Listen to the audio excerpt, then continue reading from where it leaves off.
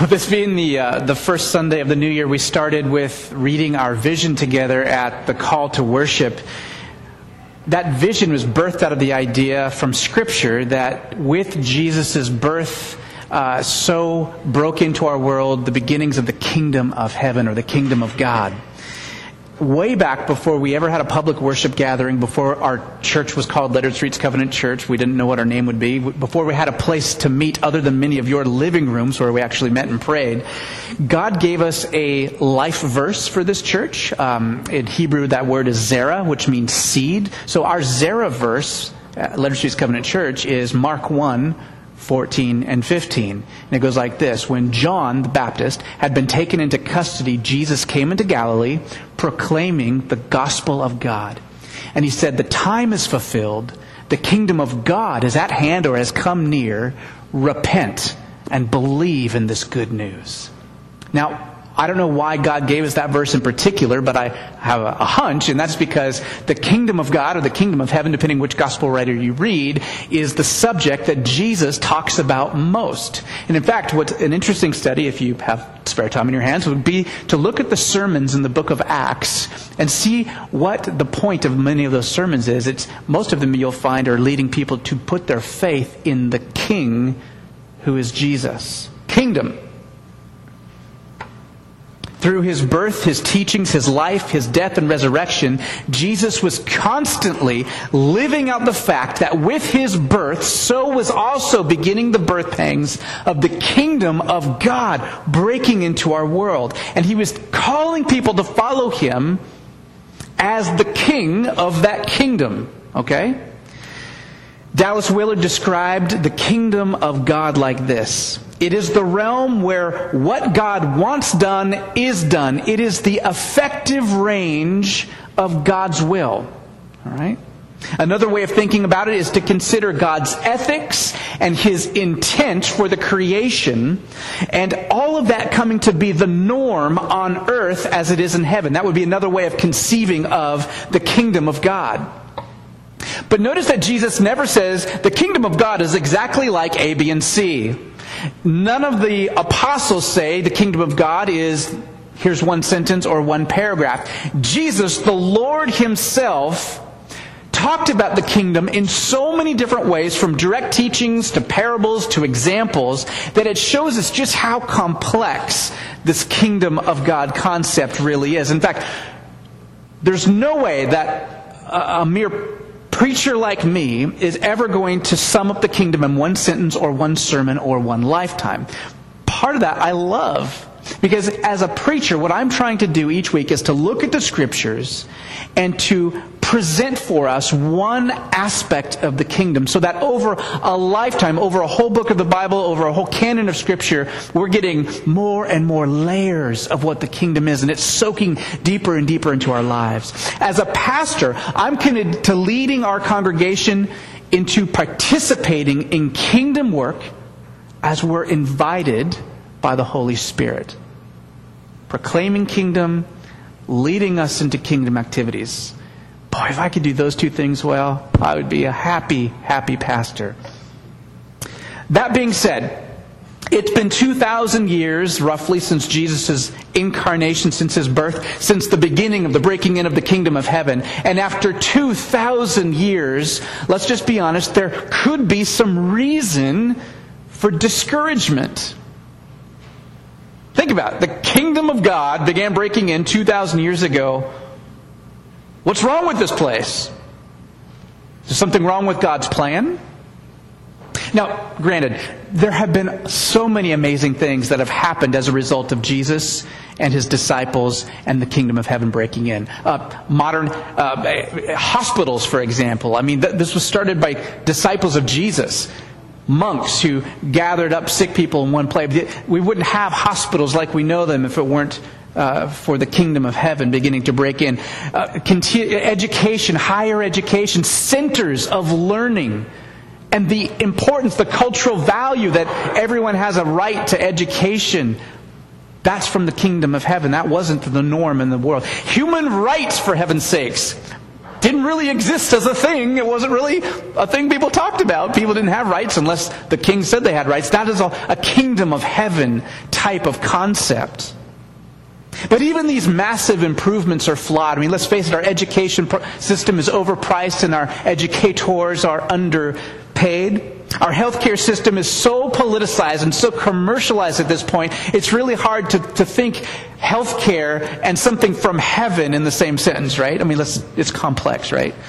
The term kingdom of God sounds so God-sized. I mean, after all, the God who spoke the universe into existence out of absolutely nothing, the God who created the complexity of our world. I mean, those of you who are into sciences always blow my mind more and more. I've been reading Annie Dillard's Pilgrim at Tinker Creek, just finished it last week. If you like nature and God, read that book. I mean, it's just fascinating. This woman, just her powers of observation of seeing the glory of God in a praying mantis egg sac that bursts. I mean, there's all this amazing complexity when you look all the way down to a molecular level, when you look at the mountains. Oh my goodness, the God who can think all that up. And what do? We merely can describe it, right? And we have theories about why things are the way they are. We can't even come close to understanding fully the magnitude of God's creation. So we would expect that the God who could do those things and create such a complex creation, if His kingdom were actually breaking into earth, wouldn't you think it'd be more obvious than it is? More magnificent, more marvelous. The people in the first century had a problem with that concept too. And there they were, listening to Jesus teach, experiencing Him preach, watching Him do things that, man, even exceeded the expectations of Messiah. No one walks on water, commands the sea to stop. God does those kinds of things. Messiah wasn't expected to be able to raise people like Lazarus from the dead. That's God kind of work. And yet at the same time, you've got Jesus doing all these amazing things, calling people to follow Him as king of this new kingdom. And over here, yeah, but Rome is still in charge over us, Jesus. And Israel isn't exalted yet, so what's wrong here? And the religious system is still corrupt at the top levels. There's confusion as to why things didn't look differently if the kingdom was really breaking in. And so Jesus addresses their concerns. And I believe He addresses our concerns. And He does it through a parable, through a story. And I want us to listen to what Jesus has to say through this parable tonight. I'm going to invite you to stand with me as we read the short parable in Matthew 13, verses 31 through 33. It's in the middle of a larger teaching. And He says this. He presented another parable to them, saying, "The kingdom of heaven is like a mustard seed, which a man took and sowed in his field. And this is smaller than all other seeds, but when it's full grown, it's larger than the garden plants and becomes a tree. So the birds of the air come and nest in its branches." He spoke another parable to them. "The kingdom of heaven is like leaven, which a woman took and hid in 3 pecks of flour, until it was all leavened." The word of the Lord. You may be seated.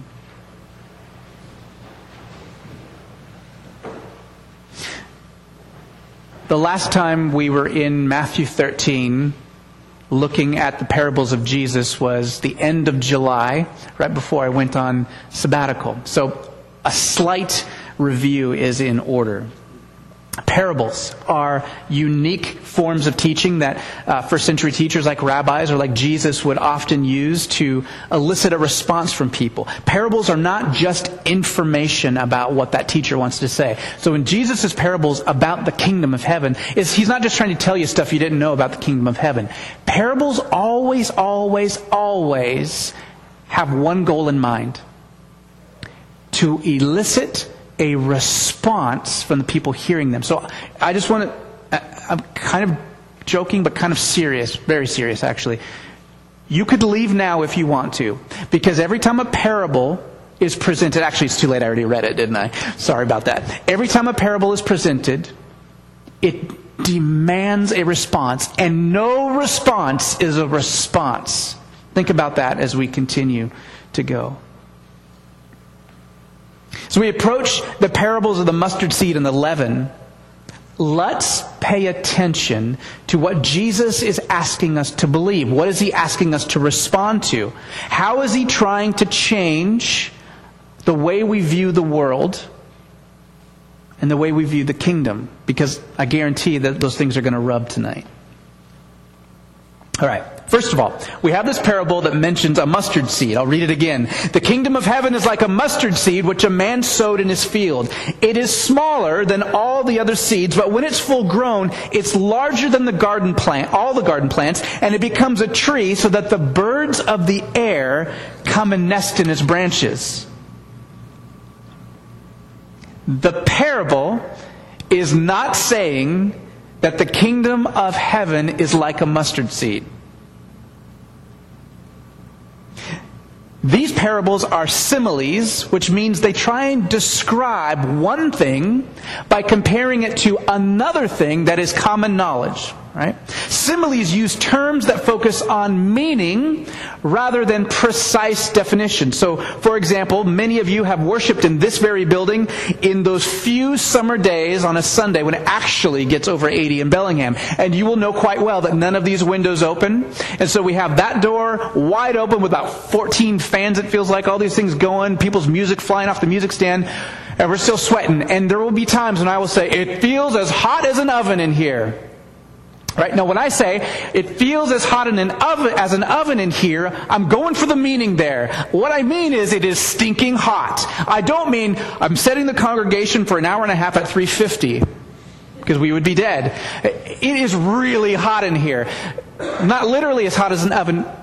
Maybe as an easy bake oven, though. I mean, it's really hot. So,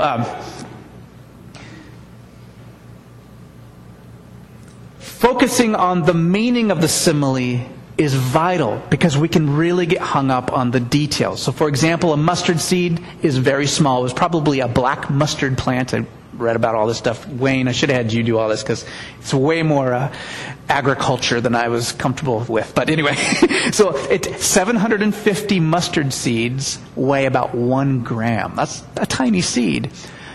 But the mustard seed is not the smallest seed in Israel. In fact, it was common knowledge that the orchid seed, for example, is much smaller than a mustard seed. So why does Jesus then say that the mustard seed is smaller than all the other seeds? It doesn't make any sense. If we get hung up on the details, it will throw us awry. Here's why. It was a common saying to say the mustard seed is smaller. So you might say, if you're trying to describe something small, like comparing these two candles, man, that candle is so small, it's the size of a mustard seed. And everyone in the first century Palestine would know exactly what you meant. They don't think that you have no knowledge of seed sizes, and then, of course the orchid seed is smaller, but it was just a colloquialism. It was a cliche. It was almost a proverbial statement. Small as a mustard seed would be the same thing as it's tight as a drum, or any other simile that is common in our culture.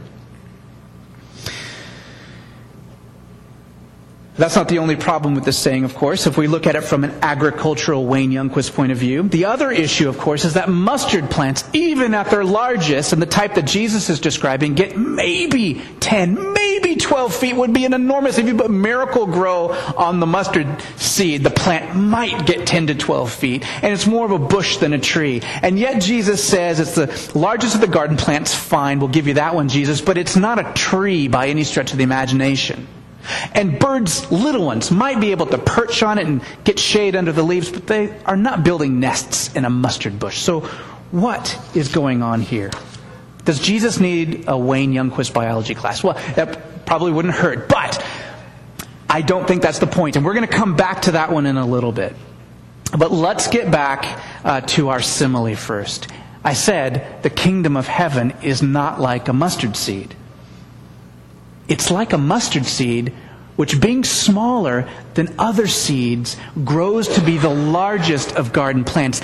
The emphasis in the parable is not on the seed size, it's not on the bush size, it's on the process. It's on the contrast between the small seed and the largest of garden plants. The kingdom of heaven is like something that seems so small and insignificant, but grows to something larger than anyone else would ever expect. Certainly larger than anything else around. And the same is true for the leaven parable. The kingdom of heaven is like leaven, which a woman took and hid in 3 pecks of flour till it was all leavened. Now some people think Jesus is talking about yeast here. And yeast in the Bible often has a negative connotation. Think Passover. You're supposed to get rid of all the yeast. And certain festivals, you're supposed to get all the yeast out of your house. Yeast sometimes has the connotation of impurity in Scripture. But leaven, the word used here, is not the same as yeast at all. You're making a batch of bread. You pull back some scraps of dough. You put it in the cupboard. You wait a few weeks. It begins to stink. It's fermented bread dough now. Next batch of bread, you put that leaven in the dough. You pull some back of that new dough. Save it for next time, but the leaven in the dough causes it to rise, and you repeat the process over and over. Think sourdough bread, kind of like that. Have you ever done that? There's also places in Scripture where leaven is offered in certain sacrifices to God. So leaven isn't always a bad thing. I don't think that has any bearing on the parable here. So what is the point? Similar to the mustard seed analogy, 3 pecks of flour. I know that doesn't sound like, when you think pecks, I think little. Pecks are actually good size. 3 pecks of flour would make enough dough to feed 100 people.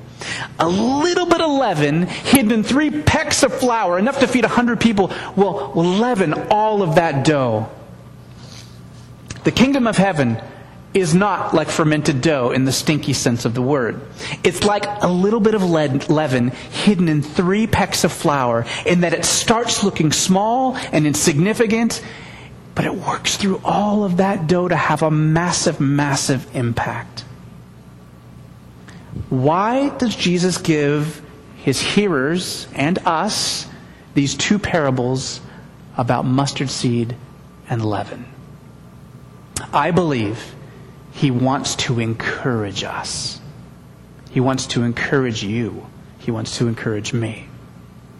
Think about his first hearers. Things did not look like what people expected. Jesus comes on the scene doing all of these kinds of things that Moses was doing. The people were waiting for a new Exodus. Here comes this guy Jesus, proclaiming the arrival of the kingdom of God, calling people to follow him. And what does he do first? He gets baptized. Like Moses parted the waters, Jesus comes out of the water. And then what does he do? He goes in the wilderness how long? 40 days, like Moses led the people in the wilderness for 40 years. And then what does Jesus do? He goes up on a mountain like Moses went up on a mountain. Moses received the law, the 10 Commandments, but Jesus is a better Moses in that he gives the ethical commands. He gives the Sermon on the Mount. You have heard that it was written. You have heard that it was said, but I say, Jesus has more authority than even Moses. The people must have been on the edges of their proverbial seats. Could this be the new deliverer, the one leading us to the new Exodus? But here's the difference. Moses and the Exodus was oh so decisive. He comes in with power, doing these 10 plagues right before Moses. And then when Pharaoh chases Moses and the people down, God causes the sea to crash and wash up their army. It is so decisive when that Exodus happens. But Jesus, in this new Exodus, this kingdom of God thing, is not like that at all. There's no decisive turning point. Rome has not been crushed. The temple has not been completely restored. Things are still a mess. Maybe Jesus wasn't worth listening to. Maybe he was wrong. And that's where the parables of the mustard seed and the leaven come in. Jesus is telling them, you're right to seek the kingdom of God. You are right to follow me as the king of that kingdom, but you're mistaken in how the kingdom will come and what the breaking in of the kingdom will look like. You're wrong about that part. The kingdom will start small. It will seem backwoods, insignificant, not worthy of news headlines, but it's going to exceed your imaginations. And I think if we're really honest, we struggle with the same sorts of attitudes as those first hearers of Jesus. It's not that we despise small things, by the way. I think we actually respect small things if the circumstances are right, and I think there's two. One is we respect small, powerful things, don't we? The smashing of an atom, that's something to respect. Many of you, like myself, have encountered this recent stomach bug, right? I respect this microscopic creature that can render an adult gastrointestinal system uncontrollable. I will just leave it at that. But that is some powerful little thing. I don't despise that little beginning there, okay? We also respect small beginnings as long as they turn out successful. I mean, that's the American dream. I mean, how many of us love the story of some kid from backwoods Kentucky who gets his banjo and he goes to American Idol and wins the whole thing, signs the multi-million-dollar record deal, and oh my gosh, we love those kind of stories. You know what we don't love so much, what you don't hear about, is when that dude crashes and burns in the first round or the second round or the third round. They go into obscurity. And that's most of us. That's most of us. Most of us will not be in the headlines unless we're into some kind of scandal, or we do some big showy thing. We have unrealistic expectations of the kingdom. And I think we have unrealistic expectations in two main directions. First, our expectations. I know this is a generalization. You might sit there and say, this isn't me. I don't know what you're talking about. But go with me here. In general, our expectations are too focused on our present situation. We're living in a world that tells us it is our right to have what we want, when we want it. Instant gratification. And even those that have a good work ethic, that start on the bottom tier of a company or start saving at a young age, we still expect that those investments, that sweat and blood and tears will equal success in our lifetime. We expect that is our right. And sometimes churches have reflected this insecurity, this needing to feel significant by the world's standards. So what does success look like? What do people in your family ask about your church when they're not believers? Is it growing? Is it big? What's your website look like? Keith, it looks great, by the way. Keith does our website. Large crowds of people making confessions for Christ, even though they don't necessarily know what following Christ looks like. Is success getting on the news on a regular basis, having enough followers on your Twitter account, all of these kind of things? Is that success? I'm going to set you up for this next one. I think that if we were to have a conversation and I say, do you expect these following things? You'd probably say to my face, no, and I would say to you, no. I don't expect that, not in the real world. I think at a deeper level, listen to the following things, I think we'd be disappointed. Would we be disappointed if these things didn't happen? Do we expect our lives to be, for the most part, healthy, happy, put together, confident, financially secure? Do we expect that God will show us the career path He's made us for and give us a job in that career path? Do we expect a spouse that will meet all of our needs? Oh, and of course, lots of kids if we want them. And of course, if we have them, they're going to be well behaved. We expect those things. Do we expect that because the kingdom of God began breaking in with Jesus, that the world would suddenly start voting a certain way, that the Christ would be put back in Christmas by next year, that the world should be getting better? Do we kind of expect that, and we're disappointed when time and time again, those expectations aren't met. The parable of the mustard seed and leaven challenges our assumptions and misplaced hope that the kingdom of God breaking in means that the world should progressively be getting better. These parables tell us that until Jesus returns, till he reappears, bringing his kingdom in full, that the kingdom on earth will appear insignificant and small, like a mustard seed and leaven. It is not flashy. It is not defined by the world's definition of success. We are not called to build the kingdom of God.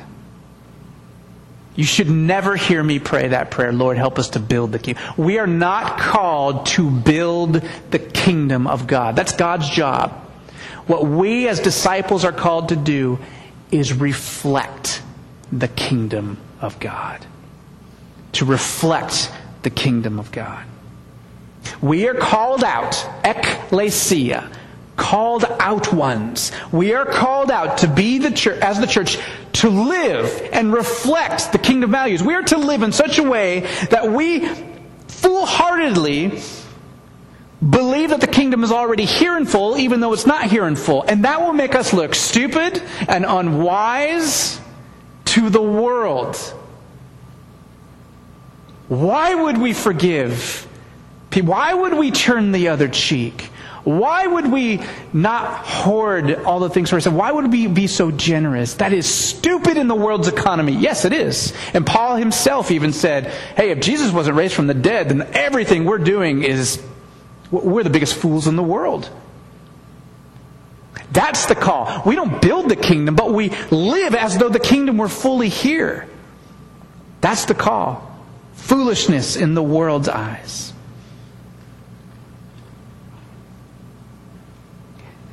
Living life in the kingdom of heaven before he comes back, right? Living that kind of life is not a life of quick fixes and instant gratification. It is a life of slow and steady, one foot after the other, faithfulness to Jesus. Each generation, you ever wonder why, okay, you've got a generation of followers of Jesus, things should be better for the next one, right? And then better for the next one, and better for the next one. We should be more Jesus-y. But it doesn't seem to be that way. The world is just as screwed up as when my parents were my age and my grandparents were my age. It's just different, maybe technology and stuff like that's different, but it's the same problems. Sometimes my grandmother, who's this Southern Baptist from Kentucky, the world is so much worse than it was. No, it's not. It's not worse. It's just different worse. It's just more out there, maybe. Each generation has to start being faithful with the little things, the mustard seed and leaven faith. Each generation has an opportunity to be faithful, to engage, to see that maybe the most important kingdom work of reflecting Jesus is just with the regular old people in your life every week and every day. It's not necessarily glamorous, but your investment in family and friends and coworkers, in your local community, in the world scene, all of that in the name and power of Jesus, that is kingdom work. That's kingdom of heaven stuff. Which leads me to the second way we have unrealistic expectations about the kingdom.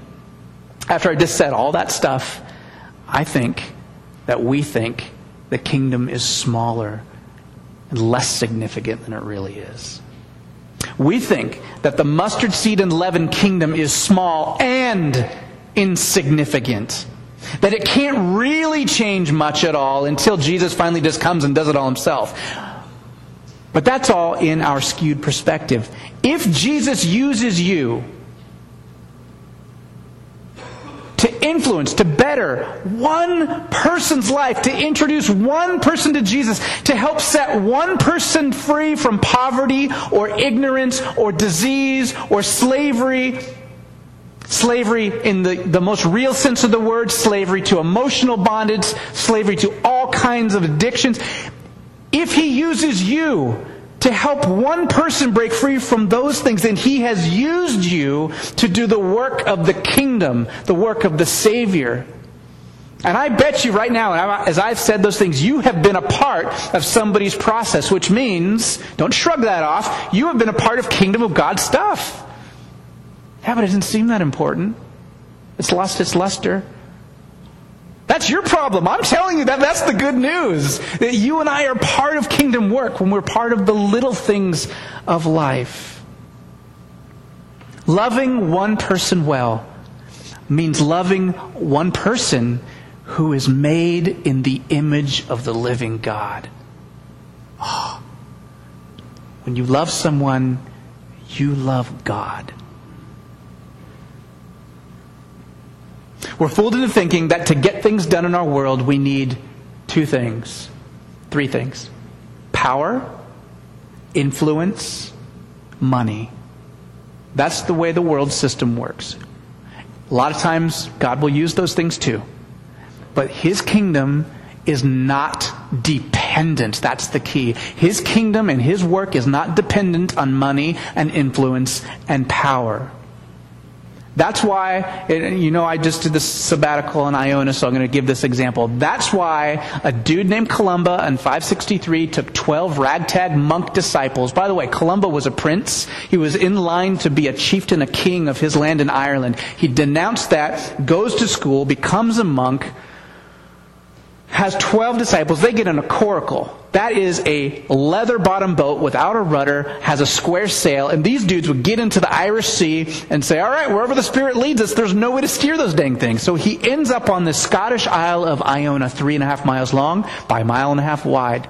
And 13 men who are not powerful or wealthy or influential because they're obedient to God, educate all of those people in the Isles in Scotland, change the face of the UK as it was for centuries and centuries and centuries, bringing the gospel to different chieftains and Picts in Scotland. Oh, it's amazing.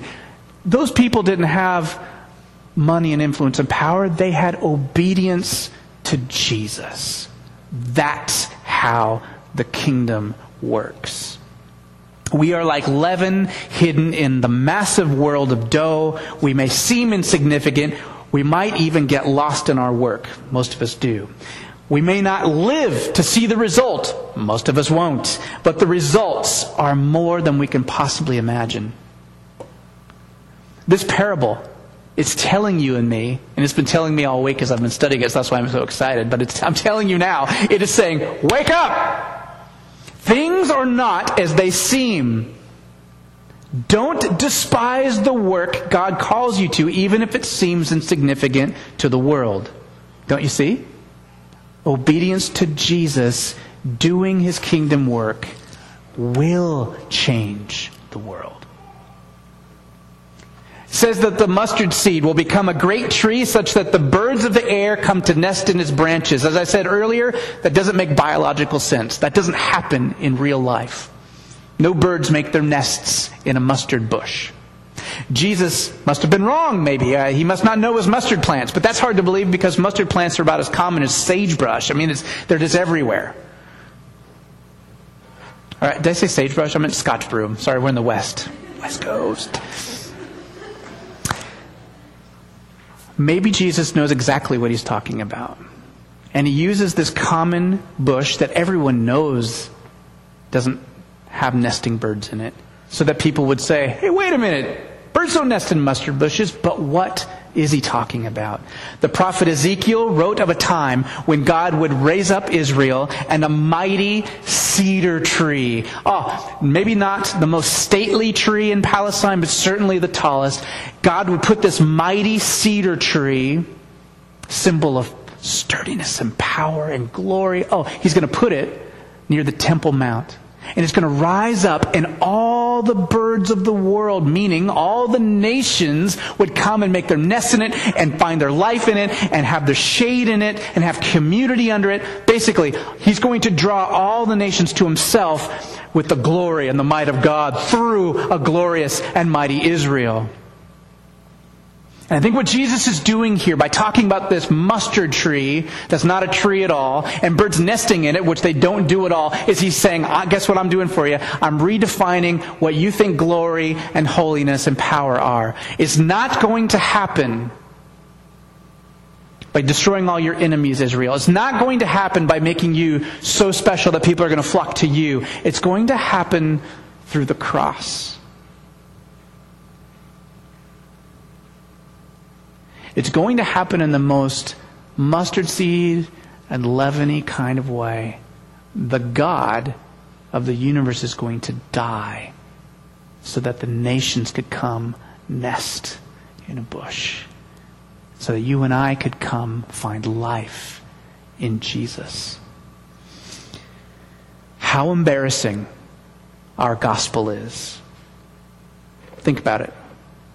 I mean, Ryan has to deal with this all the time. He's chair of philosophy at Western. How embarrassing, really, is the gospel of Jesus when you line it up with the philosophies of the world, the ancient libraries so majestic, the clean and efficient technological saviors that we have. In a world of political messiahs, Jesus' cross, come on. What a lame religion. Even in the first century, Paul had to write apologetics. I'm not ashamed of the gospel, even though it's kind of shameful to talk about. It's a God who gets killed on a cross, right? And yet that is the very point of this parable. The way of the kingdom is the way of the cross. It's to put our faith in the one who hung on the cross and, of course, rose again. It's to pick up our crosses, to engage in the unglamorous work of the small things.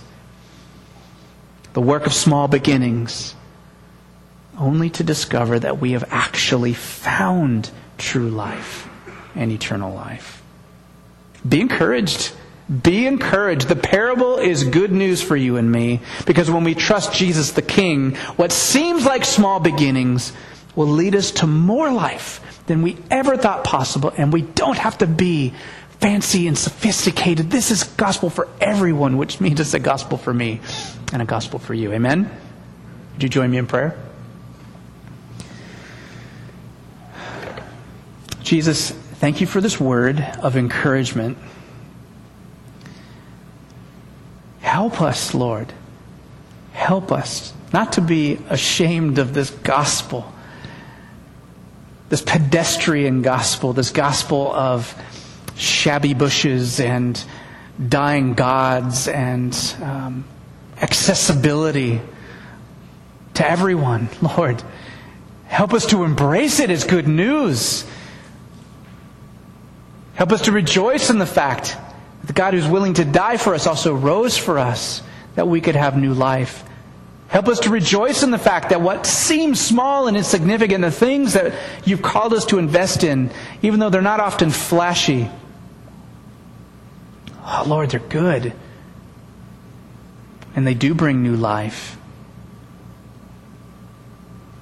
And they bring us life.